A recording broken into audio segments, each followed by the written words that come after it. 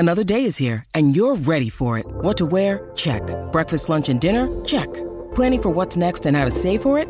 That's where Bank of America can help. For your financial to-dos, Bank of America has experts ready to help get you closer to your goals. Get started at one of our local financial centers or 24/7 in our mobile banking app. Find a location near you at bankofamerica.com/talktous. What would you like the power to do? Mobile banking requires downloading the app and is only available for select devices. Message and data rates may apply. Bank of America N.A., member FDIC. When you need mealtime inspiration, it's worth shopping Kroger, where you'll find over 30,000 mouth-watering choices that excite your inner foodie. And no matter what tasty choice you make, you'll enjoy our everyday low prices, plus extra ways to save, like digital coupons worth over $600 each week. You can also save up to $1 off per gallon at the pump with fuel points. More savings and more inspiring flavors make shopping Kroger worth it every time. Kroger, fresh for everyone. Fuel restrictions apply.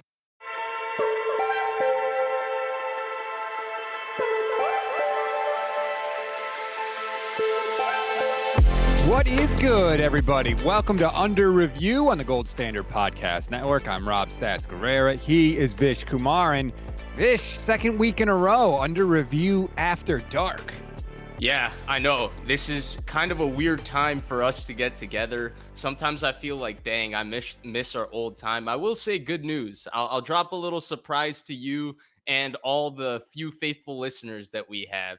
There's a chance that I might go back to 4 days a week at work, which means that at the start of the new year, I'm going to take Fridays off and still go to work on Mondays. So this show will continue in the evening. No, I'm joking. I would then stay at home on Monday, go to work the other 4 days, and allow the show to resume at its beautiful afternoon timing, where I tell the office I'm going for lunch and Rob takes a little break from his busy day and we do this show. That's right. That would be awesome. I would greatly appreciate that because I have all these thoughts that go through my head because the first thing I do when I wake up in the morning is rewatch the game.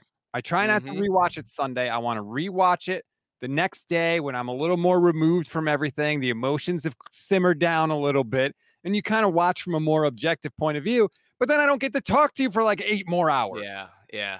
And by the way, just speaking to watching the game on a Monday, what a difference that makes. One, when they win, by the way, you get to kick back with whatever your choice of beverage is while you're watching the game, and you get to see things and admire things that you weren't seeing or admiring in the heat of what went on yesterday. But then two, I feel like you have just a better objective eye for, hey, some things were actually a lot better than you originally realized, or the commentator hyped it up, or the replay didn't show it enough times for you to realize, hey, that was a really cool play that just went under the radar. And then sometimes there's some really big plays that you've seen so many times and you still can't get enough of watching them over and over and over and over again. Like every Brandon Ayuk catch, basically. From yesterday, yeah. Unbelievable. If you're new to the show, this is where he's having a decent season, isn't he, Rob? Yeah, pretty good one. Yeah, he managed to get a touchdown. I know that, some people, that's very important in their heads, but he is, yesterday was absurd. 5 catches for, 156 yards and a touchdown. Rob, he's catching nearly 70% of his targets, and nearly 90% of his targets have gone for first downs. He's caught 38 first downs, and he has 38 first downs this year, and he's caught 43 balls. That's unreal efficiency. Like, it's Purdy's efficiency statistically for quarterbacks and then Ayuk's for wide receivers. Except with quarterbacks, we put all these nuanced little numbers to be like, hey, this guy has done this. Oh, come on, Tim Kawakami. Come on. What? You can pull up his tweet when I tweeted the same thing this morning. Doesn't he have enough followers? What if a few people did follow me, Rob? I can't catch up to you. I can't get one more follower. I'm sorry. I didn't realize that. No, I'm completely messing with you. The point of the tweet completely stands. I'm completely joking there. But he's just, with the quarterback, right? We have all these different metrics to cut through if they don't. Oh, look at that. You're too kind, Rob. Thank you. You have all these different metrics to cut through when, hey, the quarterback doesn't have these yardage thresholds or doesn't have these touchdown thresholds, but he's playing so efficiency based on rating and all of that. Brandon Ayuk, as I've posted on this tweet, which is up on the screen at Vish Kumaran for all our faithful listeners who haven't followed me on Twitter. I'm just trying to get one follower closer to Mr. 30K Rob Guerrero over there. But he has been targeted only 61 times this year, which is 43rd in the NFL. He's tied with Cole Kmet, the Chicago Bears tight end. The Chicago Bears tight end and Brandon Ayuk have the same amount of targets this year. And like I said, 38 of his 43 receptions have gone for first downs. And of guys of 25 receptions or more, shout out to Jordan Elliott, /_cousin with the tweet. I tweeted he's at second in the NFL averaging 19.3 yards per catch, which is true. But the guy that's first averaging 20 yards per catch, Noah Brown, does not have 25 catches. So of guys with 25 catches, Brandon Ayuk leads the NFL by 3 yards in terms of yards per catch. 19.3 yards per catch. And Rob, this isn't a guy that's catching go balls all day. This isn't Deshaun Jackson from his Philly days where they're throwing 3 posts a game to him.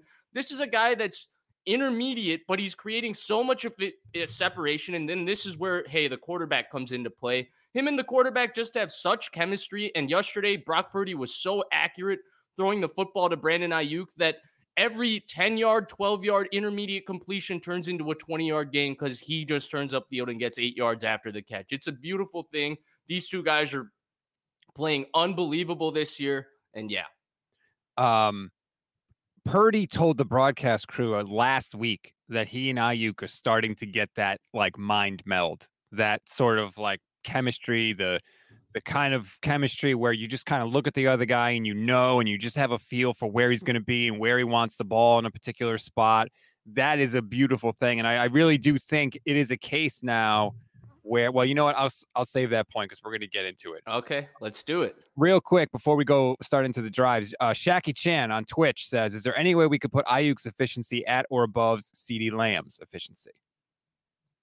Yeah, so with Ayuk, you're going to come back to, well, he's catching a high percentage of his targets, and high percentage of his targets have gone to first down. The thing with CeeDee Lamb has been mighty efficient this year too. I'm pretty sure CeeDee Lamb has been targeted, other than Brandon Ayuk, of guys that are top 10 in receiving yards. I think CeeDee Lamb has the second least targets. And he obviously has more catches than Brandon Ayuk, and he's catching a high percentage of his targets as well. It's again, two different kinds of players. The one thing that I really appreciate about Brandon Ayuk, and I have this appreciation for wide receivers, people really don't care about this anymore, is he does all his work on the outside.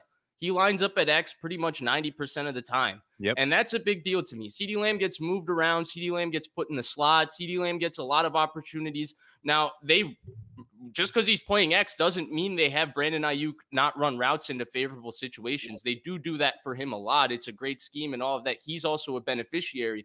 But the fact that he does it lining up on the outside, to me, Rob, is a big deal. I don't think that gets enough credit. To me, still receivers, like top receivers in the game, they win outside the numbers. That's my old school as a young person mindset here when we're talking about wide receivers. And that's where, for me, I like Brandon Ayuk a little bit more than CeeDee Lamb. Though he's lined up more on the outside this year, it's not the same. Nick says Ayuk's going to have 1,450 or close to 1,500 yards this year. I mean, it sure looks like that. And you talked about... Well, you never know. I mean, that's true. But like CeeDee Lamb, even CeeDee Lamb, 95 targets this year, 74 catches. Brandon Ayuk has 61 targets, not 61 catches, 61 targets, 43 catches. Ridiculous. Just ridiculous what he's doing right now. You know, and it's funny that Purdy made the comment about their chemistry now, because I feel like I've been talking about their chemistry from the beginning of the year. Like when we talk about Purdy's, JT O'Sullivan puts the capital A, which even when he says, let me give this guy a little A, that A is so huge on the screen. That anticipation to me has always existed when he's playing with Brandon Ayuk. Brandon Ayuk has become so polished. He's become such a savvy veteran this year that you can just rely on him to be at the right spot. And that's really what allows Purdy to play with anticipation, because, you know, he has that incredible opportunity, or incredible trust, knowing that Brandon Ayuk will be right there to catch the ball where he throws it. I completely agree with you. But I don't want to divert too much off the beaten path here. Let's go through some of the drives in this game. And I have to take the blame for the Niners not scoring on the opening possession. It's all my fault, Vish, because that was my bet of the week. I was telling everybody it was plus 110 for the Niners to score on the opening possession, whether it was touchdown or field goal. I said, don't get greedy. Don't go touchdown, even though they've done it in 6 out of the 9 games before Sunday. I said, just take the score. So even if they get a field goal, you're good. And of course, I made the bet. So of course, the Niners don't score on the opening possession. But what I thought was interesting, Kyle Shanahan said, forget the run. They stink against the pass. Why am I going to try to run it? I'm going to come out throwing the ball. And I think 5 of the first 6 plays were passes. And it's funny because while we're touching on the topic, right, when he said forget the run, the script at the beginning of this game did not really seem to involve Brandon Ayuk.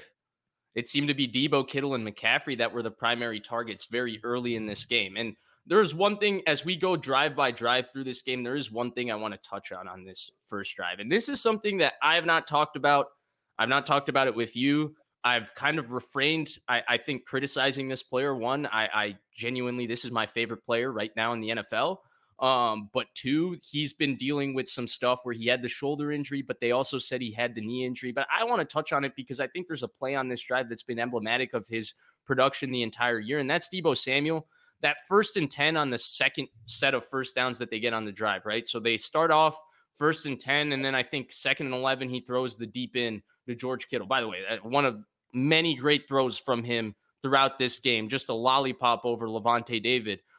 They run a one-step slant to Debo Samuel, and Purdy gets pressure, and he puts it on Debo Samuel, and Jamel Dean ends up breaking this pass up. He ends up beating Debo Samuel to the spot, and then Debo's really looking around for a flag. But here's my point with all of this, Rob. Other than looking a little slimmer around the waist, I don't see a difference from Debo Samuel last year to this year. Now, I've, again, waited on saying this because he's been injured. He's been dealing with a few things, and I don't want to harp on something that's slightly negative too much when the 49ers are 7-3 and having this good of a season. So I just want to touch on this drive, and then we can move on. He's still really good with the ball in his hands, but Rob, I feel like he's getting sloppier and sloppier without the ball in his hands. And we're at a point where we talked about it. You've brought it up. I've kind of been like, I don't know. It's okay. I still feel like they need Debo Samuel, but that one-step slant, Rob, he gets inside of Jamel Dean, and there's like no effort to beat Jamel Dean to the ball. Like, that's not a bad throw. It looks like a bad throw because of Debo's effort to catch the football. He kind of gives up, and then he looks around for a flag. They need better from Debo Samuel. He's a much better player. He's a much better player than doing that. They have higher expectations. And again, other than the waist being, probably 4 inches slimmer, and I mean that with all due respect, I don't see a difference in Debo Samuel last year to this year. He seems to move the exact same to me. It's not 2021. One of the things we loved about Debo or about Ayuk is the consistency. He's always right. He's become a professional. With Debo, there's so much volatility there. Even on the play, and I know we're going to get to it later, but the play where Kyle, I don't know if the Bucs just fell asleep or if Kyle dialed it up, but his big 40-yard completion where there is literally nobody else in the screen. One thing I noticed, he catches the ball. There's one guy there out in front of him, and he's tiptoeing. And it's like, dude. He beats him, but then he goes out of bounds, which is unheard of for Debo. Just plow him over. So maybe he is dealing with some stuff. I don't know, but I was surprised to see that because usually, like, Debo just trucks that guy, and he just full speed. You're not tackling me. I will run through you and take your soul. And he didn't do it. And I'll add 2 more things to this. One, I feel like the down and distance, the yardage of when they get the ball to him, I do feel like teams are much more cued on that, right? So if the Niners get in 3rd and long, teams are jumping. They know it's a screen to Debo and all of that. But 2, Rob, and this is why he got paid. This is why he was such a special player. He would take plays that weren't blocked also great, that didn't look like there was an opportunity to break them and break them into big plays. These days, the last 2 years, have we seen a big play from Debo Samuel that isn't, he gets the ball in space and there's an opportunity for a big play? Like, when's the last time he's really broken one? I guess the Rams touchdown early in the season, that was special, Debo. That was a 9-yard touchdown. They're missing explosive plays from him.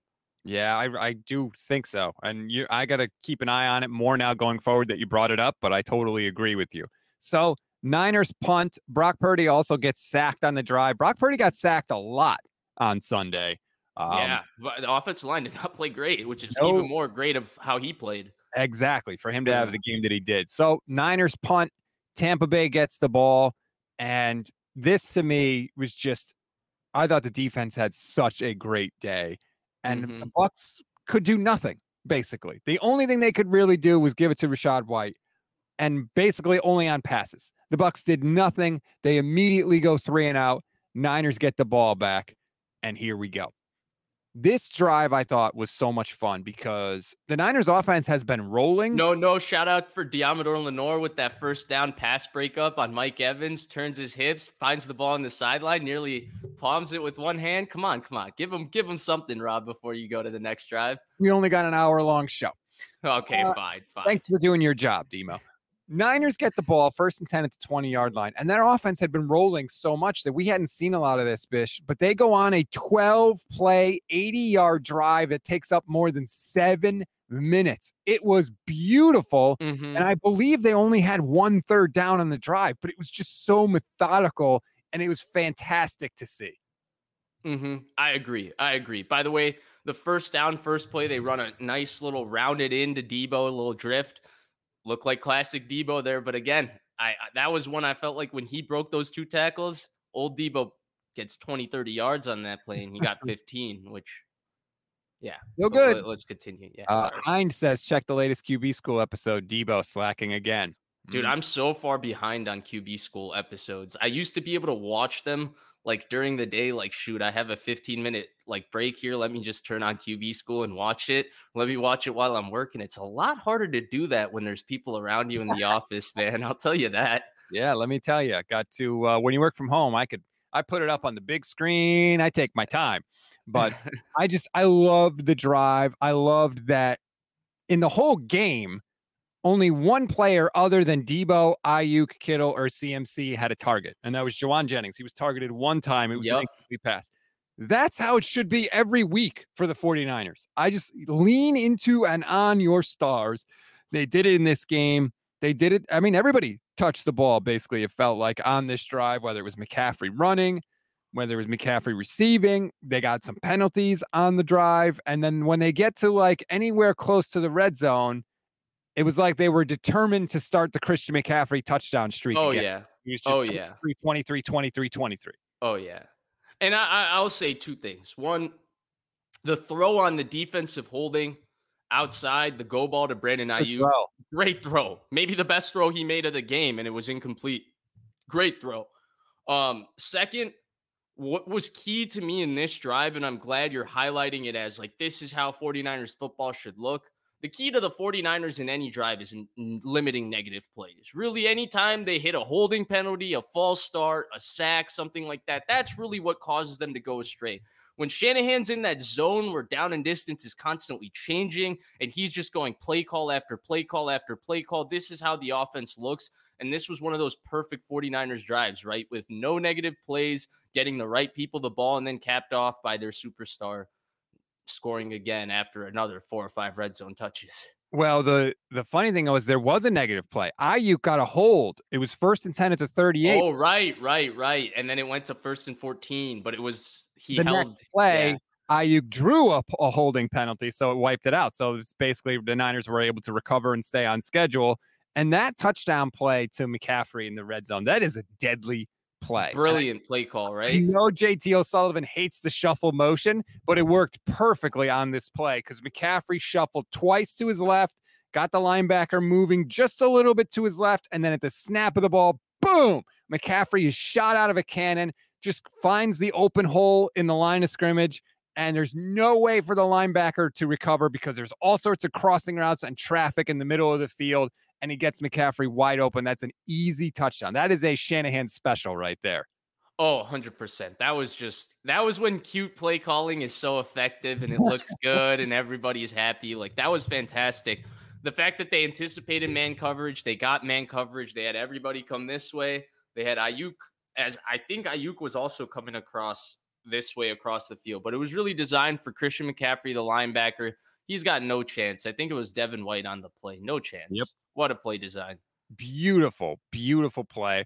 Niners go up 7-0. And I feel like these are the possessions that matter, right? After the Niners score, if they can get you to go 3 and out or just get you to punt and get the ball back, that gives them an opportunity to get up by multiple scores. And we know that's the best possible game script for this team. But Tampa starts moving the ball down the field.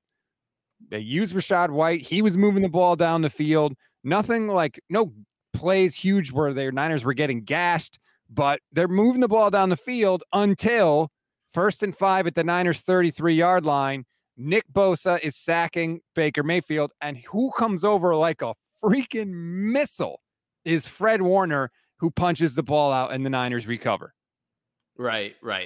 To be fair, it's also Nick Bosa. I think earlier in that exact drive is when Baker gets his infamous block on Bosa. Yes. So he is making up for that. But Nick Bosa had an outstanding game. Fred Warner had an outstanding game. Fred Warner, I've criticized a little bit because I did not think he played well during the 49ers losing streak. The last 2 games, Fred Warner has been pretty special. I believe it was Fred Warner's birthday also. Happy birthday, Fred. Is always good. But yeah, I mean, you mentioned Nick Bosa. The whole defensive line was incredible. They had 38 pressures on Sunday, Vish. 12 from Eric Armstead. Not shocked there. He's had a fantastic season, Rob. I feel like we say it in every show, even though he's not been on the stats. Eric Armstead's playing really well. Does 12 pressures count as him getting on the stat sheet? It depends. I know you're not a big pressures guy. I'm pretty sure he had a sack and a half too, though, to keep you happy. Yes, I like both. Like pressures without sacks are kind of meaningless. If you also get sacks, yeah, that's a little different. I mean, what have we seen from this defense? 9 sacks the last 2 weeks. All of a sudden, they look a lot better, don't they? Like, yeah. People like you, Rob, is why Michael Bennett won't go to the Hall of Fame. People like me, I think. Yeah, I would blame Michael Bennett, but that's no, you didn't give enough credit to pressures. Although the way the Tampa Bay Bucks dudes are getting in for that one Super Bowl, I wouldn't be surprised if we're sitting here in 2040 and Sherman, Earl Thomas, Cam Chancellor, Bobby Wagner, and Bennett all get in. So the Niners force the punt. They get the ball back. And this was interesting, Vish, because I don't know if you heard early in the game, Pam Oliver said that Kyle Shanahan said, look for some changes, that he was going to try and keep everybody fresh and refresh everything because he knew they have the, I call it the Philly sandwich, Seattle, Philly, Seattle, especially playing on the short week this week. So who starts at running back on this drive? It's not Christian McCaffrey. It's Elijah Mitchell. And he comes in and he's effective. He's running the ball pretty good, keeping the Niners on schedule. 13 yards, 2 yards, 6 yards. Did that not feel like one for the media? Like the first toss play, they had the right call into the right defense. He goes untouched for the first 8 yards. He runs it. By the way, he looked explosive. Elijah Mitchell looked good on that run as well. Like, no doubt about that. But did that not feel like Shanahan, like, I said it to the media, so now I got to get my guy a run into a good look to make sure he looks good. And boy, he did it for him. Who cares, man? I love that they got McCaffrey out of the game. And then on 3rd and 2, they brought McCaffrey back out there, which I liked. And this is a play, and I wrote about this on our site, goldstandardniners.com, in my grades. 3rd and 2 at the 44-yard line, and Brock Purdy drops back, takes one quick look, and then takes off and just gets 3 yards, gets down, doesn't get hit, doesn't force a pass in there somewhere trying to make a play, doesn't hold the ball looking for a bigger play downfield, just knew exactly what they needed, made the play, got down, no heroics. I thought it was a great sign because he made a lot of plays like that during the game. And to me, it was a sign that he's starting to see the bigger picture, that it's not just about, can you make this read in this situation? Can you make this throw? It's about, yes, all of that stuff, which he does, but now also he's starting to pick up the situational aspect, I think, a little more. And that is a huge sign to me that he is like leveling up to another tier of quarterback play. Yeah, it's just the poise, how comfortable he is, how comfortable he looks while he's playing. But I'm so glad you highlighted this play because I thought it was a really great play by him too. It's a 3-yard scramble on 3rd and 2, but it just shows how in control of the game and the situation he is. He understood immediately he could get it. He was very decisive about running. One of my biggest gripes with quarterbacks when they scramble or when they don't, they often do this. Should I run? Should I not run? Should I run? Should I not run? And by the time they decide to run, there's no space to run. And if you watch the best scramblers in the NFL, not runners, best scramblers, I think the best scrambler in the NFL is Mahomes. And if you watch Mahomes, the thing that makes his scrambling most effective, it's not just his unbelievable change of direction, but it's how decisive he is when he wants to go. And it's especially effective late in games because they try to play man coverage against the Chiefs, right? So you can get a double on Kelsey, and because those other receivers aren't good. And he says, okay, if you're going to play man coverage, your backs are to me. I'm going to wait for my receivers to get down the field and run.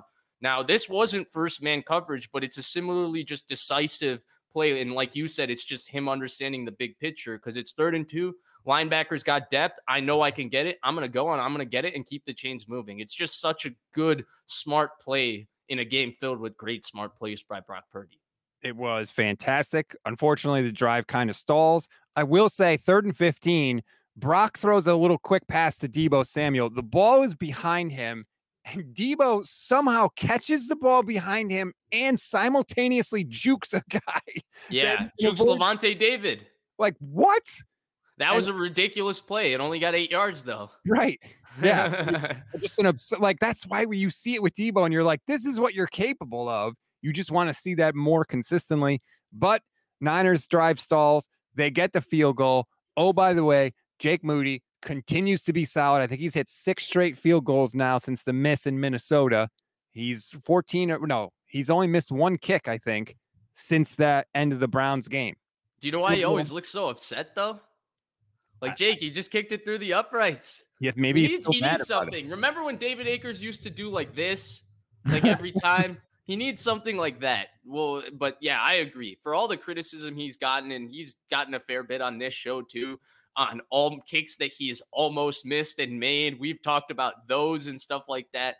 When you look at the stats and it comes down to it, besides the 1 kick against the Browns, which is still the question about him, can he make a kick in that situation? He's been money moody.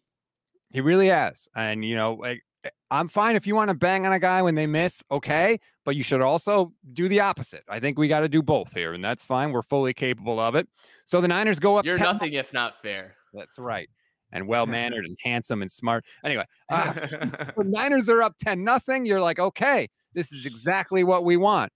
And then Tampa Bay embarks on a nice 10-play, 75-yard drive, and they're going down the field and not having to face too many 3rd downs. And they get a touchdown to Mike Evans, and you're like, wait a minute, maybe we got a game here. Well, and it was kind of the theme of this game. Tampa Bay moved the ball. And this is where I thought that look, Rob, the way I thought the Niners executed down the stretch of this game, some of the plays in each one of these drives, and we're going to go through it, the Niners make plays on offense and defense. But on defense especially, they also give up plays, right? They'll get them to 3rd and 10 after 2 really good downs on 1st and 2nd down, and then they'll blitz, and Baker will stand in there real tough and make a throw to Evans or to Godwin or to Tompkins or to number 10. I'm blanking on his name right now. So he would make a throw to one of these guys, right? And I think this is where I really credit Brock Purdy for the game. He was so flawless in this game, Rob, that for all these execution errors, the fact that Tampa Bay, was moving the ball the entire game, the fact that Tampa Bay was in it, Brock just didn't give him a chance, really, because every time the Niners offense would get the ball, it'd be like, 50-yard gain to Brandon Ayuk, Brock to Brandon Ayuk, Brock to Brandon Ayuk. Like, that's really what it was. And I was thinking about it because I've seen Niners games like this before with the other quarterback, where the team is kind of better than the team that they're playing. We can see they're clearly better, but they're also not executing enough to put the game away. And usually the other quarterback makes a couple of mistakes to make the game a lot uglier and a lot more difficult than it needs to be. And this game was probably a little bit more difficult than it needed to be, although the points it was close, the Niners were up by 2 possessions. Mm-hmm. The reason they were up by 2 possessions at the point it was close because the quarterback didn't do what the other quarterback tended to do in games like this, which is make mistakes. And that's where I really highlight Brock Purdy, because to me, they win this game by 2 scores because he was flawless in this game, not because they were great on defense and they dominated every asset like they did every part of the game like the Dallas game. Levin Black. He's right. Typical great take from Levin. The guy is just brimming with excellent takes. Levin says Vish is right. Stats is wrong. That is all. I will say this. Baker Mayfield played really well in this game. He made some throws, like we're talking perfect throws where Mooney Ward is there in coverage, or Warner or Greenlaw. And these are perfect freaking throws to help get them down the field. Like sometimes I think we look at like every completion as like something wrong that the 49ers. Yeah. 100%. No. And he was tough as hell too. Oh my goodness. Yes, he absolutely was. He ran Greenlaw over. Yeah. I like the fact that he celebrated the block on Bosa. Like he just looks like he has fun out there. But anyway, Bucks get the touchdown. It's 10-7. And you're like, all right, so we're not going to run away with this right now. But then what happens? Are we? Niners get the ball back. 1:43 left in the half. First play of the drive, right out of the gate. Who does Brock look for? Brandon Ayuk. Boom. He gets a nice catch and run for a beautiful 37-yard gain. And after one play, the 49ers are in Tampa territory, in field goal range. And now it's just about controlling the clock and bleeding it out so that you get the last real possession of the first half. Okay, yes, I agree, but I also have a theory on what happens in this drive. So the big 37-yard catch and run, Brandon Ayuk goes out of bounds. He could have maybe gotten a couple more yards. He could have maybe stayed in bounds, lowered his shoulder, but he goes out of bounds. Okay. And then they throw it back to him later in the drive, and it doesn't turn out to be a real critical error, but he makes the error of staying inbounds and lowering his shoulder on the 3rd and 3. That's so weird. Right. It was a weird thing, but my theory just on this drive, it didn't really affect because I think it was a field goal drive, regardless of whether he goes out of bounds there or doesn't go out of bounds there. But my theory is that somebody said something to him when he went out of bounds on the 37-yard gain, like, yo, why didn't you finish that play or whatever? So then on the 3rd and 3, when he just needs to walk out of bounds and save some clock, he lowers his shoulder and hits the guy. So I thought that in the drive that there might have been something said to him to make him change that mindset, because it was a really weird thing to me. Yes. From when he goes out of bounds at 147, but then at 3rd and 3 with 50 odd seconds left in the game, all of a sudden he's lowering his shoulder and staying inbounds. And I don't necessarily blame him. To me, that's a coaching point. And should be told to him. Daryl Johnston pointed it out too. He's like, he looked like he was deliberately trying to stay in bounds there because he's on the sideline and there's two guys in front of him. And it's like, you're not getting past them. And he deliberately turned. And I think it did help with the field goal drive because they had to call their second timeout after that play. So then they only had one timeout left. And you generally like to save one for a field goal potentially. But in any event, ultimately the drive stalled out. Juwan Jennings got his only target of the game on 3rd down, which that was a weird play. Like Purdy was he throwing it away? Because he airmailed it if he wasn't. Yeah, I thought he threw that one away. Okay. So Niners get the field goal. Jake Moody, Mr. Reliable again, 28 yards. Boom. And you end the half 13-7. I was actually hoping Kyle would have gone for it on 4th and 3. Of course you were. But God forbid Kyle Shanahan gets aggressive. So boom. There you go. Field goal. Yeah, God forbid in a one-possession game, when they get the ball coming out of half, you take the points. God forbid. Exactly. Way to make a one-score game, Kyle. Congratulations. The plan is to stop the Bucs anyway on that opening possession. What are you worried about? But anyway. Wow. So I didn't know that Rob Guerrero was just the biggest Chase McLaughlin fan here. Because he's just so confident McLaughlin's going to make that extra point if the Buccaneers scored a touchdown and made it 13-12 or 13-13. He's so confident that McLaughlin would make that kick, huh? Yeah, I am. Call me crazy. I also think the touchdowns are better than field goals, but what do I know? I'm trolling you. Bucs come out. Let's go to the second half. After halftime, by the way, Brock Purdy, second most passing yards at halftime he's ever had. The only game where he had more passing yards at halftime was his first game against Tampa Bay last year in his first start. Yeah. So he likes the Todd Bowles defense. Bucs come out in the first half. And like you said, Vish, they start moving the ball a little bit. 7-yard run on 1st down, 5-yard run on 2nd down, 2nd and 10. They complete a pass to Godwin, which I think was his first catch of the game, which is pretty impressive by the Niners. On 3rd and 3, they pass, which this was a great play. Yes. And it's a key part of the game too, because it's a deep pass to Trey Palmer, which he catches, but Mooney Ward makes a play on the ball and knocks it away before he can complete the process of the catch. That ends the drive, and it was huge because of what happened a few plays later. Yeah, and it's huge also because they set that play up. Earlier in the game, they kept going into that trips look and throwing a screen to Rachaad White out of that bunch. And this time they faked the screen and tried to give them the okadoke and throw the little slot rail route up the sideline, the slot fade. And Mooney Ward doesn't bite on it. And then he follows the route. And then it was an unbelievable play with the ball in the air. One, not interfering because everything is interference when two guys are competing for the ball in the air. But then two, also making a play on the ball. It was one of the most underrated plays, I think, in the entire game. And I'm glad you highlighted it. And by the way, I now understand why Dave Canellis is getting the head coach hype. Once they showed him on the sideline, I get it now. I got it, guys. I got it. The head coach hype, Cliff Kingsbury, I've seen this movie before. Oh, boy. So Mooney Ward breaks up the play, and the Niners get the ball back. And the punt is a beautiful punt that goes down to the 2-yard line. And you're like, oh, man. You really thought maybe the Niners could pull away, but you're backed up at the 2-yard line. And they did the thing. They gave it to Christian McCaffrey. It didn't work because everybody knew that was coming. And then I love the play that they ran to Kittle on second down. Just a little leak play action, a Jimmy gimme, as we used to call it back in the day, where Kittle is wide open. Kittle, they actually targeted him, Vish. Has Kyle Shanahan heard us complaining? It was beautiful to see George. I've been complaining. Have you not been? I've been complaining.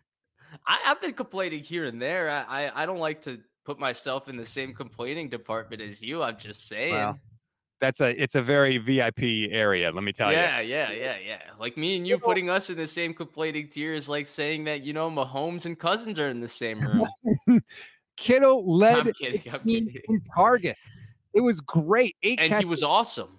89 yards in the day, and some of them were down the field, but a lot of them were plays like that play where he just gets open in the flat and they let him use his run after catch ability, and he's a beautiful safety blanket for Brock Purdy, and it was awesome to see, and it really helped the offense because that gave them room for the next play, Vish, which I'm sure you're going to want to talk about. Of course. Absolute knockout punch, the 75-yard bomb to Brandon Ayuk, which at the time was the longest passing touchdown of the season. Until Josh Allen went to Khalil Shakir. Until the Jets. Right. But yeah, 100%. First, I love that you touched on the Kittle stuff because he is truly still awesome. And sometimes I feel like we forget because he has a couple of quiet games in a row, and he does a good job of reminding us how awesome he truly is when he gets his opportunities, which is he just gets open, he catches just about everything, and he's still terrific after the catch. The first guy never takes him down. The Ayuk play, to me, Rob, it's just, hey, Purdy seeing he has man coverage. They have a slot fade. Jamel Dean's a good corner, by the way. I know he was banged up in this game, but he is a really good corner. Not really. He's a good corner. He's a good player. Brandon Ayuk just straight up beats him off the line of scrimmage. I love how he runs the route inside enough to give enough space for Purdy to put it on the sideline. And then if you notice at the top of the route, he fully just gets gives Jamel Dean a little bit of a tug inside and then fades back outside. Dean falls down. Ayuk catches it in stride, and he's gone. It's a beautiful play, beautiful throw, beautiful route from Ayuk, beautiful catch. It's as good as it gets, and Brandon Ayuk looked easy running into the end zone on that. Although I do think the safety could have taken a better angle from the post. If I'm Jamel Dean, I don't think that I should have given a touchdown on that play. But I'm neither Jamel Dean nor am I the safety. Awesome play for the 49ers. And Rob Guerrero was probably in his living room. Blue moon's flying. He's wearing some blue moon on his shirt. He's celebrating that one, weren't you? I wasn't in my living room because when they didn't score on the first drive, I got nervous. I came down to the studio and watched the game in the studio because I was like, I see. You did the old, hey, family, can't watch the game with you guys. Need to go into the... Oh, that's right. I'm going into the man cave studio because I needed to switch the vibes right away. I didn't want to be fooling around. And I love that the 49ers seem to take big swings right after halftime. We saw it in week 1. The Christian McCaffrey play was the second play after halftime. The George Kittle touchdown last week against Jacksonville was the second play after halftime. And this Kittle play was the third play of the 49ers' first drive after halftime. I love that they have that killer instinct. And it's just a mindset thing, right? And it's just a mindset thing with the quarterback, right? Because Brock Purdy isn't the biggest guy, he isn't the strongest guy, but he has two things. He's willing to stand in that pocket and throw the football down the field. He wants to push it down the field, and if he sees it, he's letting it go. And we know those are the two things Shanahan loves about him. And we're seeing, Rob, is that when these five guys all play together, he is playing quarterback within the offense at such a high level that when Williams sorry about that. You're not in there, Juszczyk. For the first time, you're not part of the Niners clique, okay? It's Williams, McCaffrey, Debo, Ayuk, and Kittle. When these five guys play together, the offense is just so effective at creating open guys, and Brock Purdy is just so good at finding the open guy. I mean, this is like the 5th different game he's had where he's been this good. It's just the first time he's had the perfect passer rating. They're pretty much unstoppable to me on offense when those five guys are playing, Shanahan scheming it up, And the quarterback is making decisions like this. It's just, he just makes the right decision within the offense on every given play pretty much. And the offense gives him those answers and those right decisions. And that's where, when we go back to those previous weeks where he wasn't playing as well, that's why I didn't criticize him as much, because I didn't feel like he had the same available answers. They were forcing him to create and do things that I didn't feel was a fair expectation of him. When they give him opportunities, when the offense is opening stuff up, he's finding the right play. He's executing it. And that's why the Niners are that much more dangerous with him under center versus anybody else they've had with Shanahan. Andre Garibay is a YouTube channel member. He says Purdy has the balls to make the throws. You're not wrong. Like, he does. He has the confidence of a daytime burglar, to steal a phrase from my friend Sean Salisbury. It's great to see, and he stood in there in a lot of muddy pockets on Sunday. And a lot of pressure. They didn't block well in this game. They busted protection multiple times in this game. And did it affect him? Well, and that to me was another sign that he knows where everyone's going to be. So he doesn't need to freak out when there's guys around him. He didn't bail early. He didn't spin out of the pocket. He stayed in there and made the right read and the right throws. It was a masterpiece game from Brock Purdy. Yeah, and it's funny because the stats were so good even a year ago. But to me, and this is where we're talking about, this is where it kind of blows my mind, because these are some of the things I was skeptical of. Not I was skeptical of from the point that I felt like Brock Purdy couldn't improve, but oh my God, this guy's coming off of an injury and all of this. How does he take that next step? And lo and behold, he's putting his foot in my mouth, pretty much, because he took all of those steps. Your face makes me think I should have said pause, so I'll say pause. Well, that was just a weird. Why? Well, it makes no sense if I put my foot in my mouth. He's kind of kicking me in the mouth like, you idiot, over here. A weird image. Yeah, it is a weird image, but like a year ago, right? And it's not exactly a year, but they played Tampa Bay in December of last year, and they played Tampa Bay in November end of this year. And the guy has become that much better as a quarterback. The two things we talked about is, hey, he bails on the pocket and freelances sometimes too early. That's something we talked about at the end of last year. And he doesn't stand in there and step up in the pocket enough to give plays time. He keeps escaping off the backside. Well, the guy is just coming off of a serious injury on his elbow. He came back in record time, and he's improved on both of those things. And by the way, you can see the clear difference from a guy playing in his first year in the offense last year to his second year in the offense this year. It's awesome to see. And I think that we became a little jaded to the fact that quarterbacks can improve after seeing a certain guy regress for the majority of his time here. So it's cool to see that as well. It's just another tip of my cap to Brock Purdy. Andre also says, insane that at 23 and less than a year of experience, he runs the offense the way a veteran Jimmy never could. 100% agree. By the way, Andre is a YouTube channel member. Shout out to Andre. How do you become that? You got to click the little join button on the Gold Standard Network YouTube page. It's less than $3 a month. Thanks for teeing me up. You get custom emojis. You get membership badges. You get priority comment response. Please, please do it. It's a great way to support the channel. And by the way, I didn't mention this earlier. Shame on me.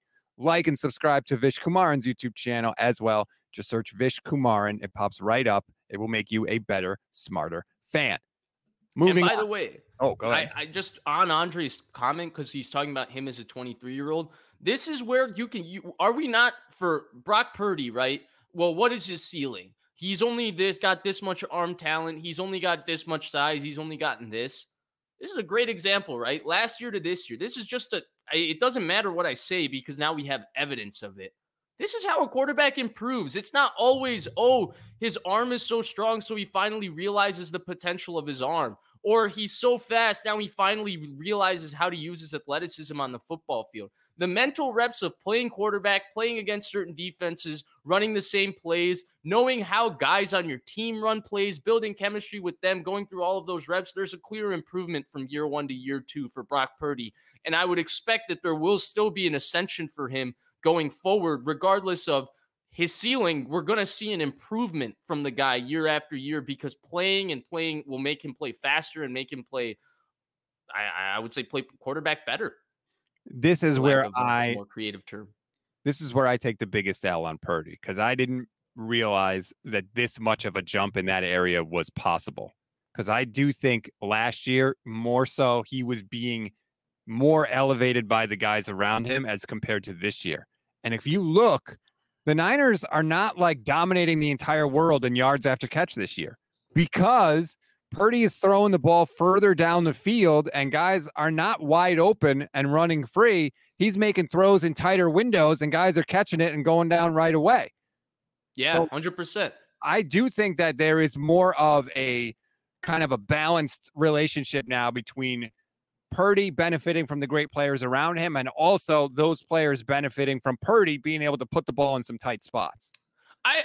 So I think it's twofold, right? I think he is benefiting from being in a great system with great players around him, right? Like that's obvious. But the thing he's doing that his predecessor, the reason I criticized him for not doing, is he's taking advantage of the great players around him in the system. He's not leaving plays on the field. Right. He's doing and taking advantage of all of that. And I think the one thing I have to give him, and maybe I haven't given him enough credit over the course of every week when we do this show, is the Niners' protection genuinely breaks down multiple times in a game. And with Trent Williams being at 80% and when he's not healthy, it's really not that good. We've talked about it, right? 4 not so great offensive linemen and Trent Williams is what the Niners have. And right now, the offense, regardless of pretty much outside of turnovers, their pass game efficiency is maintained near the top of the league in pretty much every metric all year. And that's because Brock Purdy knows how to get the ball out of his hands.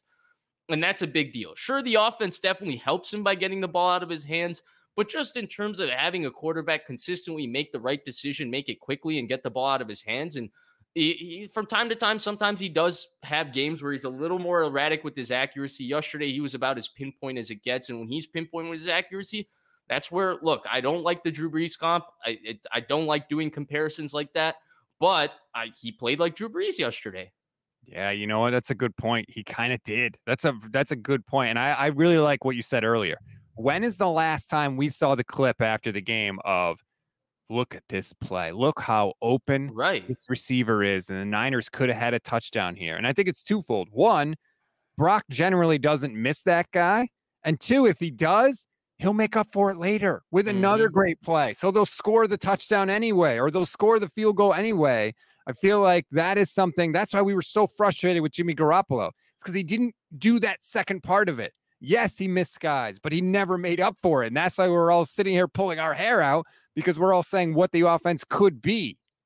Right. And with Brock, with Jimmy, it was always, well, if we don't need Jimmy to be Mahomes, just be Kirk Cousins. Just execute everything that's there and we'll be happy with you. Now they found a guy that's doing that, and the criticism of him is, hey, he's not Mahomes. And yeah, he's not Mahomes. He's not. But for the 49ers to win the Super Bowl, this is what they needed, in my opinion, to get from Jimmy Garoppolo. They needed this upgrade right here that we're seeing. It's not like we're going to see a massive statistical upgrade, but if you're watching the games, it's just that this guy takes advantage of this offense and these weapons a lot better than that guy did. It's that simple. You're 100% right, Vish. Absolutely. Okay, so the Niners get to play to Brandon Ayuk. Tampa gets the ball back, and they start moving the ball a little. They convert on 3rd and 11. They get a 3rd and 10. Finally, ultimately, Baker throws incomplete deep to Mike Evans. The Bucs have to punt, and the Niners get the ball back. And this is when I thought after this drive that, okay, the game is going to be over. This is great. The Niners are up. They're going to put all the subs in. They'll be able to rest up before the short week on Thanksgiving. I thought it was going to be so good because the Niners go right down the field. 9 plays, 79 yards. It's basically Christian McCaffrey, the big chunk play to Debo that we talked about earlier where nice step through the pocket, gets out to his right. Another accurate throw. He's wide open. And then Purdy hits George Kittle in the end zone for the touchdown. 27-7 49ers, and all was right with the world. And I threw up a tweet earlier about George Kittle and just how incredible his production has been from a touchdown standpoint with Brock Purdy. Marcus Thompson II had the tweet. George Kittle had 24 touchdowns in 76 games before Brock Purdy. Since Brock Purdy in 16 games with Brock, George has 12 touchdowns, half as much as he had in his entire career up to that. Amazing things happen when you throw these guys the ball. It was funny because Kittle always used to produce more with Beathard and Mullins than he did with the other guy. And we talked about the other guy a little too much in this show, but all I'll say is when Davante Adams doesn't go to the Hall of Fame and you look at that streak in his career, just know what happened. Just know who he had to play with, okay? But all jokes aside, I think that the touchdown on this play also is just another fantastic play call from Kyle Shanahan. It's a classic Shanahan where he calls something in the pass game. He knows they're going to play cover 3 in that spot, and he calls something in the pass game to break their rules. Very similar to when in 2019, the second Cardinals game, Ross Dwelly back of the end zone from Jimmy Garoppolo, wide open, breaking of Cardinals coverage rules. Similar thing here. George Kittle is wide open by design, not because Tampa Bay busted the coverage. The play design busted the coverage. It's brilliant from Shanahan. And then, of course, Purdy didn't miss yesterday. That is the thing that I love so much about Kyle Shanahan is because you don't have to sit there and hope that the other team screws up the defense to get a big play. You can sit there and hope the other team plays their defense perfectly and you get a big play. Right, that's the difference. Right. I mean, dude, he's the man. So, except on 4th down, according to you. Yeah, well, nobody's perfect, but there's room to grow for all of us, Fish. So 27-7, the Niners are up, and I'm like, okay, here we go. This is great. Let me start to get my post-game thoughts together. You know, Kyle's going to start taking Blue Moon number 4. Right. But unfortunately, the Bucs go right down the field, 5 plays, 75 yards, and stick it in the end zone. And suddenly all those plans about who we're taking out and resting, that's all out the window. Yeah, 100%. And I think this is where Talanoa Hufanga gets hurt, right? I think on the Rachaad White play of this drive, I want to say. Or maybe it might be the previous drive. They throw a swing pass to Rachaad White, and he gets hurt. It was the previous drive. Yeah. So they lose Talanoa Hufanga, brutal injury. Obviously, you feel terrible for Hufanga, one as, just a human being, that he has to go through this injury, too, en route to him having his contract year next year. I saw somebody else tweeted about that. Yeah. I just forgot who, so my bad for not giving credit there. But they brought up the fact that, hey, he's going to have this abbreviated offseason going into his contract year. It's kind of a crappy situation for a dude.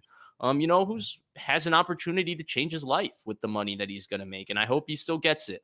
But then it segues us perfectly because this was Jair Brown's hello rookie moment on this drive, because they get a big play on him where he's just kind of caught in no man's land. They're playing quarters coverage from what I remember. I haven't rewatched that play, but they're playing quarters coverage and he kind of gets his eyes peeking underneath and the guy just runs right by him. And then he gets on his horse and he's like, oh, I got to go tackle him. And so he does some nicer things later in the game. I think that there were a lot of statements made about Jair Brown after this game that maybe we could talk about, because I'm not sure how people are so definitive that he's this, he's instinctive this, he's a playmaker that, he's gutsy this. The guy played 20 snaps cold, and most of the people making those comments watch the game on TV. I've never seen a safety, anyone be capable of evaluating a safety who's cut off from the screen for half the plays we do get to see him play. But a lot of people had some strong takes there. I don't necessarily know how it's going to look yet, but missing Hufanga is a big loss. He's a good player. Correct me if I'm wrong, but the big play that Jair Brown gives up, didn't Hufanga give up the exact same play earlier in the game?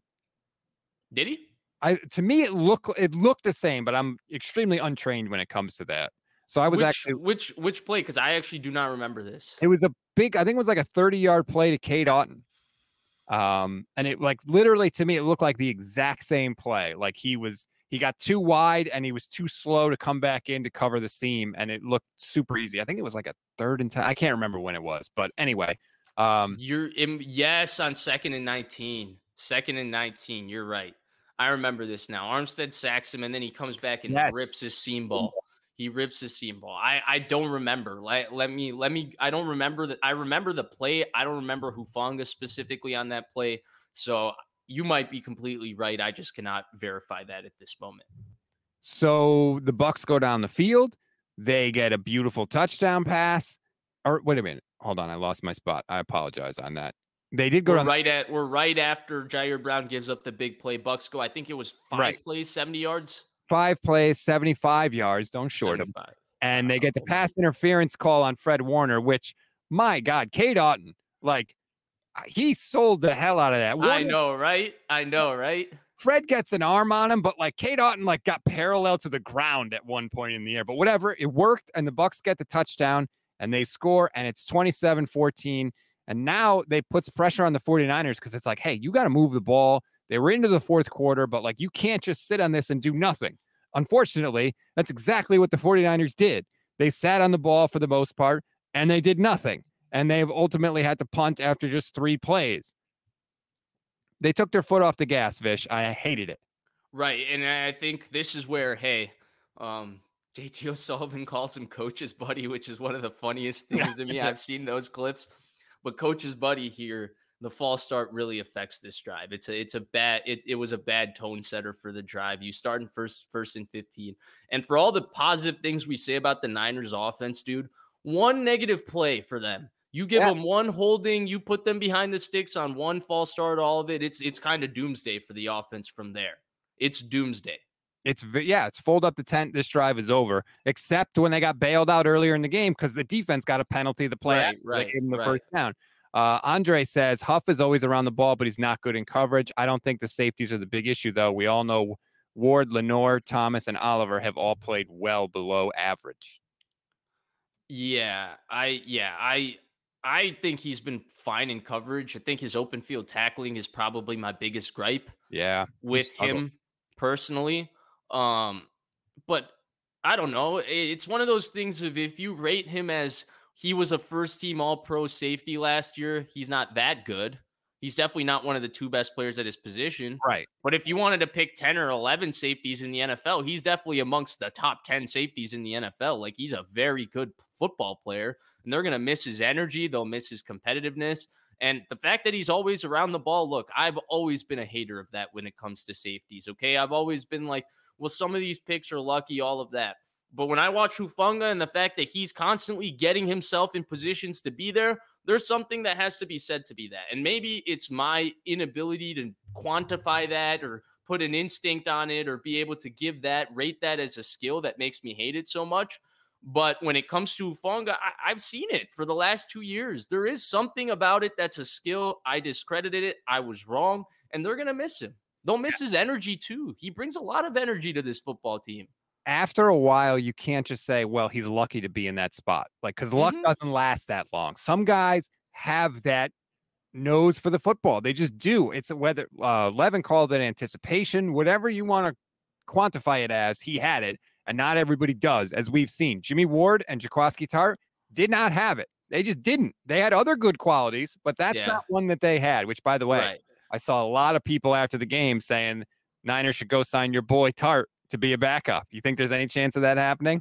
I mean, I haven't had any conversations there in a very long time, but from the conversations I used to have, I would put that as a 1 out of 10. Okay. Well, good to know. All right. So Bucs get the ball back after forcing the Niners to punt. They're down 2 scores and they go on. I would say, by the way, 1 out of 10. I don't think the Niners are interested either. I think it's a 2. I think there's a mutual parting of ways that's not a possibility. But in regard also, I will say this to Hufanga, the couple things about his game also that they'll miss that we didn't really get to see this year is one, he's one of the best timers of the snap when it comes to blitzing I've seen. Like, he does that at an exceptionally high level. They just didn't give him that many opportunities to blitz through the first part of this year like they did last year. And then second of all, when they put him near the line of scrimmage, he wreaks havoc because he triggers so quick and he's so instinctual. Again, he hasn't gotten the same opportunities to do that as much this year. And so for sure, I feel like the better parts of his game have not been highlighted as much. And so that's where we haven't seen as many plays as the year before. He actually got a false start for the first time trying to cross the line of scrimmage, which is like, it's the only time I can ever remember. I've ever seen that call too. Exactly. That's a great pull on your part. I've never seen it either. But anyway, so then the Bucs go on this march, Vish, 17 plays, 68 yards, and they go all the way down the field, just converting on fourth down, keeping the chains moving until they get to the Niners' 12-yard line. And then the defense decides, okay, there's no more room to bend. We just have to stop them. And how do they do it? With Jair Brown breaking up a play on fourth down. And I complimented Steve Wilks so much after the game because Mooney Ward goes out. He's a little banged up. They have to bring in Isaiah Oliver. And Steve Wilkes finally figured out how to prevent Isaiah Oliver from giving up a completion in coverage. You send him on a blitz. Yeah. And he did. And it worked. And Jair Brown made the play on Mike Evans. By the way, was this not the most annoying drive to watch in a game that your team is up by 2 scores? That you converted like 2 different 3rd and 10s, 1 different 4th down. I don't know that I've ever been that frustrated when this is just me fan talking in that moment. Yep. Because it felt like Niners defense. Okay, this is where you're going to stop them. This is where they're going to put the game away. And 3rd and 10, Baker will stand in and make this tight throw to Evans or Godwin, and they'll get the first down. And it almost happened now that you go to the 4th and 4th. Look, I don't think Jair Brown made all that great of a play on this. It's a 0 blitz, and he's running an out route, which I think took a little too long to develop. It's a pretty terrible throw from Mayfield. Baker he clutched it. He clutched it and it pops. It's a pop fly, and that allows Jair Brown to get back into the picture. And he doesn't really find the ball on this play, but what he does is he doesn't interfere Evans, and it just kind of turns out to be a dead play. But again, it's a great confidence builder for him in terms of he stopped Mike Evans on an important 4th down, which is what's important. Mm-hmm.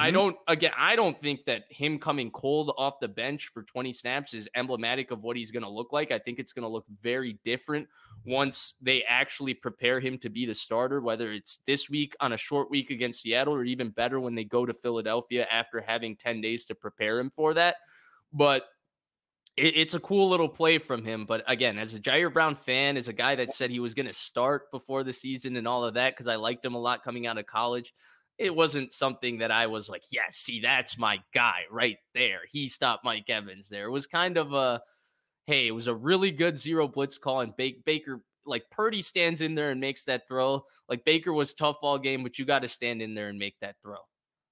See, Steve Wilkes, that's when you call a 0 blitz. See that? Well done. I like the play call there. But I thought it was really cool. You could see the Niners players going over to Jair Brown after that play, pumped up for him. Warner grabbed him by the head and clearly pumping him up. I thought that was really, really cool that they all kind of recognized. They know they need him, huh? Yeah, exactly.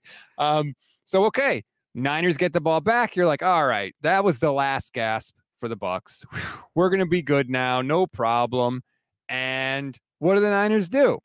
3 plays and out because they can't run the ball. There were multiple run plays that were dead on arrival in this game because Vita Vea just blew everything up in the backfield. McCaffrey loses a yard. Purdy gets sacked on 2nd and 11. And then they ran a screen on 3rd and 19 from the 3 that scared the hell out of me because I thought McCaffrey was going to get tackled in the end zone for a safety. But he didn't. He eventually ran and actually picked up 12 yards on the play. And then I don't think they ran a screen there. I thought it was just a draw. A draw. Yeah, draw play. Yeah. And so then they have to punt. And Mitch Wishnowsky, God love him, has had a fantastic year. Yeah, it was a first bad punt. But he has a 49-yard line drive punt that the Buccaneers returned for 51 yards, and they're basically at the exact same yard line they were just at when the Niners turned them over on downs. Yeah. Yeah, 100%. 100%. It felt like they just went on this 17-play drive, and it felt like such a monumental thing for the Niners to stop them. Yes. Just because it felt like the Bucs were converting, and just sticking around. And this is where I felt like the Niners had some execution flaws in this game. Rob, they should have put this team away. And the fact that they weren't able to do it behind their run game tells me that there's a little bit of an identity shift for this team. And to me, it's directly correlated with what they have in their offensive line. Unless they give their offensive line certain advantages, whether it's in the pass game or the run game, those guys are just not talented enough to win to even help them get a yard, as we saw later in the football game, especially not against a good front like Tampa Bay. Tampa Bay is a good front. Vita Vea is an awesome, awesome player. And so I think that we might be at a situation where, hey, the Niners are a little better passing team probably right now than they are a running team. I think that's clear. Maybe this is something they figure out as Williams gets healthy. They've always been able to run the football going into December and going into the playoffs. This is usually when Shanahan cracks that code. So there's never been a better time for that. But then too, this was a great opportunity for their offense. The defense just gets this crucial, it's a turnover, right? A turnover on downs is a turnover. And you kind of just give them the ball back and you kind of set up the same situation, which leads us to two more Jair Brown plays that we need to discuss on the next drive. That's a really good question, though, that you just brought up. Are the Niners still a running team, or are they a passing team? I think you're right with the situation on the offensive line, especially with Trent Williams banged up. You might be right. So what I described it when I was talking to the coach in the post game, and let's see how you feel about this. To me, they're not a running football team anymore. They're a team that plays through their running back. So they need to get their running back X amount of touches to me, and that's how they run the football. But when it comes down to it, when you say 2nd and 1, can we get a yard, right? We talked about this 2 straight weeks in the losing streak versus Minnesota versus Cincinnati, 2nd and 1, 3rd and 1, you get stopped. In this game, you're up 2 scores at home at your own 50-yard line. Like, you should be able to put that team away. I know they got a good front, but like, that's 1 yard. You should look at your offensive line and say, we should be able to get that. We should get that. That's why Christian McCaffrey was so pissed off when they didn't get that, because he knows what they should be getting. And right now, from an identity issue, the fact that they're unable to run the ball when they need to run the football, when everybody knows they're going to run the football, that's where I look at them as a passing team at the moment. Go back to the NFC Championship game against the Rams. They couldn't convert short yardage. There we go. That's where the game flipped. Not on the Tart pick. 2nd and 1, 3rd and 1. They and then 4th and 2 that didn't feel like 4th and 1 because it was actually 2. Yeah, that's a fair point. So the Bucs get the ball back. They're at the 13-yard line, and they start moving the ball a little bit. They get it 4 yards on 1st down, sets up 3rd and 6. Baker Mayfield drops back. Oh, actually, you know what? Forgive me. I don't want to short our guy Jair Brown. I apologize. 2nd and 6. Mayfield tries to throw short over the middle, and Cade Otton kind of doesn't cleanly catch the ball, and Jair Brown comes, hits him, separates him from the football. Like you said, like, is it a perfect play? No, it probably should have been a touchdown, but you know what? It's a touchdown, man. He broke it up, and that's a drop touchdown by Cade Otton. With all due respect, Jair Brown is late on the play. Again, I haven't watched the Niners full defense back, so I don't know whether he was actually late or he just made an instinctual bang play getting back over. But come on, man. Come on. That's a walk-in touchdown. He puts it right on him. It's a good route by Cade Otton. He drops it. He flat out drops it. But again, shout out to Jair Brown for not quitting on the play, coming back over and making a play at the end. But that's one, it's like, dude, come on. I don't know. I don't know what to take away from it. I don't know what to take away from it. Here's what I take away from it. Who cares? It's a confidence boost for Jair Brown, right? He's another good play. Guys are dapping him up after the play. Hey, nice job. And then what happens one play later? Baker Mayfield drops back to pass. Chase Young, Greenlaw's helmet with the assist. Chase Young, pressures the hell out of Baker Mayfield on an injured Tristan Wirfs. Chase Young, I think, arguably had his best game with the 49ers too. Small sample, I admit. Right. He did. He played really well, though. The ball goes off Dre Greenlaw's helmet, and what happens? The guy who's filling in for the guy who always has a nose for the football is right there to make a diving interception. And did you notice on the play when the ball's in the air, Ambry Thomas is pointing to it was pointing at the football. Cool how we alerted him. I agree. And then it was a nice play by Brown. And then, like you mentioned earlier, the way they hyped him up and all of that was awesome. Again, it was tip ball, kind of bounced to him. I don't know that I can take a lot away from it. And by the way, I will also mention something that you and I missed in the last 2 Bucs drives. The Niners did drop a few game-ending picks. Greenlaw dropped one. Warner dropped one. So there was also that element of it that maybe the game could have closed a lot more clean. But even without those drop picks, you don't expect the offense to have 2-3 play 3-yard drives back-to-back when you're trying to close a team out and you're up 2 scores at home for sure. I thought Warner had a tough drop to pick. Greenlaw had a drop to pick. And Gibson would have had the pick, but he collided with Mooney Ward. Right. Okay, yeah. I wasn't sure what you were counting as the third one. I would count that one as well. That's fair. And then the Niners go on the drive to get the ball back. 1st and 10 at the 20-yard line. And this is where I felt like Shanahan realized, like, we are not going to be able to run this out. Like, we can't sit on this. We got to go back to running our offense the way we did. And as soon as they did, they immediately started moving the ball down the field again. And this drive had another example, I thought, Vish, of Brock Purdy doing the thing, staying within the game plan. 2nd and 11, he drops back to pass. It's a bootleg to the left. And instead of trying to force the ball down the field across his body to make a play because there was nobody in front of him, he didn't wait and see if something developed. He took off right away, got down the field, stayed in bounds, didn't get hit, and still got the first down. I thought it was another beautiful sign that Brock Purdy, again, is just seeing the bigger picture. 100% with you. His running is a weapon. Yes. I love it. And I hope he keeps it up.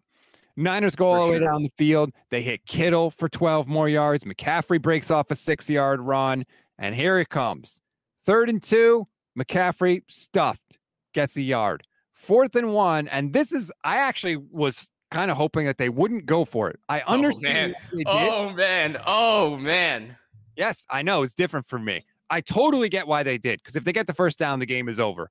But I was surprised that they went for it. And McCaffrey gets stuffed up the middle. Like, you got to come up with a more creative play than that, Kyle. You don't have the kind of team where you could just hand it off and do that against a team with a good front where everybody knows you're running, especially with Aaron Banks not in there too. You got your backup left guard.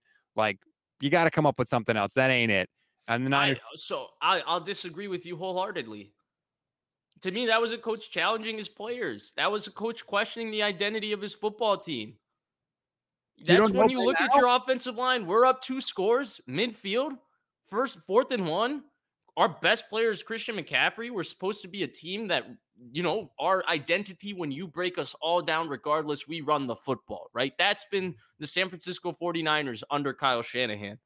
Oh, man, Mahomes just threw a pick. God damn. Not anymore. It's not. Like you said, I think that you got to, like, that's. But that's, and them not converting it, my fault. I got a little distracted by the game. That's where them not converting it is what you said. It's emblematic of that's not who they are right now. But I like the challenge. I like that expectation. And to me, that's completely a diss on where the 49ers offensive line is right now, man. It's just not a very good unit. And the hope for me is that Trent Williams gets back to 100% and he's able to do it while playing, because even at 60%, 70%, 80%, whatever number you want to put on them, is that, like, they need him, man. He's so good. It's amazing how one guy can seemingly elevate the entire rest of the offensive line, but he does seem to do it. Yeah. He's just, I feel like maybe on a week-to-week basis, on a show-to-show basis, we probably, as whatever you want to call us, media, whatever you want to call the coverage of the 49ers, there's probably not enough credit given to how good Trent Williams is. And that's disappointing. Yeah. David Sir says, Vish, we're all getting distracted by the game. We're going to wrap this up and let people go watch man, it. I can't believe he threw a pick in the red zone. Yeah, that's a shame. I know a quarterback that doesn't throw picks in the red zone, Mahomes. The Bucs eventually got the ball back, but there was just over 2 minutes left. They did get all the way to the San Francisco 48, but the Niners defense actually bowed up, stopped them, turned them over on downs. The game was over. Chase Young had another sack on this drive, by the way. I thought Young. Great rush on Tristan Wirfs to close the game. Now, you said Tristan Wirfs did get his ankle messed up or something earlier in the game, so maybe he wasn't 100%, but Chase Young was shot out of a cannon, hit it with the classic Ohio State double-handed scissor swipe around the edge. Great play. You didn't notice when Tristan Wirfs came out, who came in for him as the backup? Oh, I did notice. Justin School, baby, our old friend. Who you know what I also noticed, Rob? I noticed that that's 2 weeks in a row the football gods at Fox told me that, Vish, you have to watch this game in dead silence because we're going to give you Kenny Albert and Daryl Johnston. It was, I can't stand Daryl Johnston. And I'm Thank you. Kenny Albert, come on. Was it Kenny Albert or was it usually Kenny Albert? I thought it was somebody else. I don't think it was. All I'm saying is move us back to the days that we are on Fox's number 4 crew for a 3:05 start. Give us Schlereth and Dick Stockton. Stockton can mess up everybody else's name. It's okay. I will know who they are. And Schlereth will at least be complimentary of Shanahan for 60 minutes straight, which I'm going to love because I love Shanahan. I cannot stand Dick Stockton. No, I don't want that. I just want good quality announcers. I don't want the ghost of Al Davis. Not Al Davis, Al Michaels, excuse me. With no emotion in his voice, no matter what happens. Luckily, we're not getting that this weekend. No, we're getting Mike freaking Tirico, I would imagine. Is it Collinsworth or will it be Dungy? Because if it's Dungy, I'm on mute again, man. Yep, I agree. But regardless, Niners eventually get the win. They've righted the ship, Vish. The Hufanga injury hurts, but they're right where they need to be now going into this sandwich. 7-3, and I said in the instant reaction show, If they win on Thursday, you basically can wrap up the NFC West. Agreed. But of course, Pete Carroll's already starting his thing, right? Like I was sure, like, okay, Gino's not going to play. Pete Carroll's already like, oh, Gino's going to play. Great. The last time he did this was when he kept saying Jadeveon Clowney was going to play with like 8 different injuries on the injury report. And then Jadeveon Clowney did play, and he was the best player on the field in that game. The thing with Seattle that'll be different than Tampa Bay or any other team that they've played, I don't know that Seattle is like that much significantly better than Tampa Bay. I think they are a better team, but I think Niners are much better than them on paper as well. It's just that Seattle is not going to be scared of the Niners.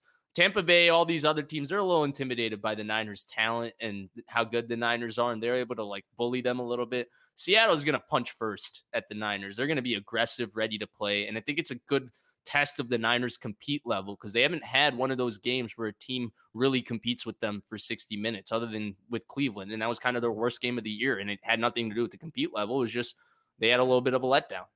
I think that this is the first time since Dallas where you're not going to have to question, are the Niners really up for this game? Are they going to let their foot off the gas at any point? I think the next 3 games are playoff Niner games. That's how they're going to look at it. That's how they're going to come out.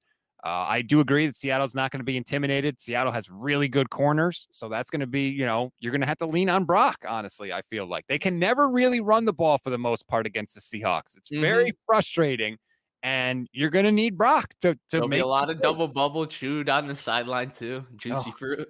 I got to see Pete Carroll's stupid face every time. Yeah, I know. Seahawks. The other part of it, for me, is that I've had from what I remember, at least in my lifetime, I've had to endure 2 bad Thanksgiving losses: the Harbaugh in 2011, and then Richard Sherman eating turkey at Levi's has to be like a bottom 5 moment for me as a Niners fan. Followed up by the tweet along with Richard Sherman eating the Jed York, like, this is not something that we get from our blah, blah, blah, that thing. Like, that was when I knew, like, shit has really hit the fan with my favorite football team. But I would love for a Thanksgiving night where you finish with family and you get a nice Niners result, especially because, dude, the morning games are so bad this year. Who wants to see Dallas, Washington for the 80th time? And then the Lions-Packers might have to be the most depressing version of Lions versus Packers since, before Brett Favre. Thanks for nothing, Bears. Couldn't finish that one off. Oh, my God, right? But, I mean, I'm used to that. Why? You can never rely on those guys. I never blamed the Seahawks when they ate the meal on the Niners field. The NBC shoved that into them. They I didn't blame them for it, but I hated seeing it. Yeah, but I mean, like, to me, it just felt like such a like, even they were kind of like, wait, what are we doing? We're eating food? Rob. Yes, but Rob, think about it from my perspective.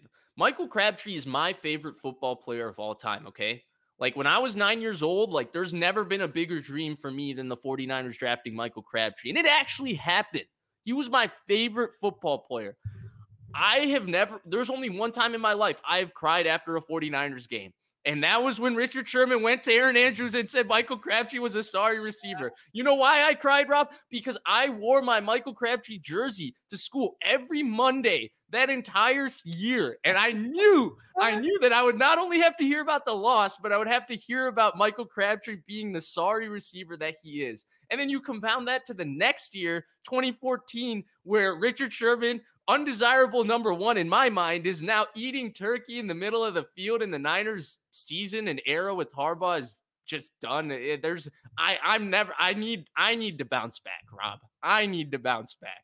Look, when you wear your Michael Crabtree jersey every Monday, that's the result you're going to get, to quote Richard Sherman. Wow. But hopefully the Niners get the win. We will see. We will be here with you. 11 and I will be live after the game on the Instant Reaction Show here on the Gold Standard Network YouTube channel, also on our Twitch channel. Shout out to everybody on Twitch. I love you, my loyal Twitch army, all 6 of you. Ooh, 6. I don't know how many it is. It's not very many, but I appreciate it because you know what? The Twitch people show up every show. I see them in the comments every single time. Me too. I know them. That's right. Sign me too. Waltony101, gameplan.exe. Everybody there, thank you. Vish, I hope you have a great Thanksgiving. You as well, Rob. I'm not going to get to talk to you. I mean, sure, we'll be texting, but Oh, for sure. And then we'll have a lot to talk about on Monday because we'll be kind of doing a double whammy, recapping the Thursday game, And of course, then previewing what will arguably be the biggest matchup in the NFC of this season. The return to the scene of the crime. And we may have, yes, like, think about it, though. Seattle could lose, right, to San Francisco. Philly also plays Buffalo that Sunday. So we could be living in a world where the Niners get to win on Thursday, and the Eagles have lost twice. I know, and that game will have a lot more one-seed repercussions than people originally thought when the Niners dropped 3 in a row. Of course, we could use some help from the great NFC North. If they want the Detroit Lions to just waltz through every game, then be my guest, NFC North. But Green Bay, like, it'd be nice for you to show up on one of these Sundays. Yeah, feel free. Also, thank God for Josh Dobbs, because he's the only hope I feel like we have of the astronaut losing. Best nickname ever. All right, everybody. Enjoy the rest of your Monday. Enjoy the rest of the Monday Night Football game. Vish, thank you. Like and subscribe to both the Gold Standard Network YouTube channel and Vish Kumaran's YouTube channel. And Vish, I will talk to you in a week. See you guys. Thanks again, everybody.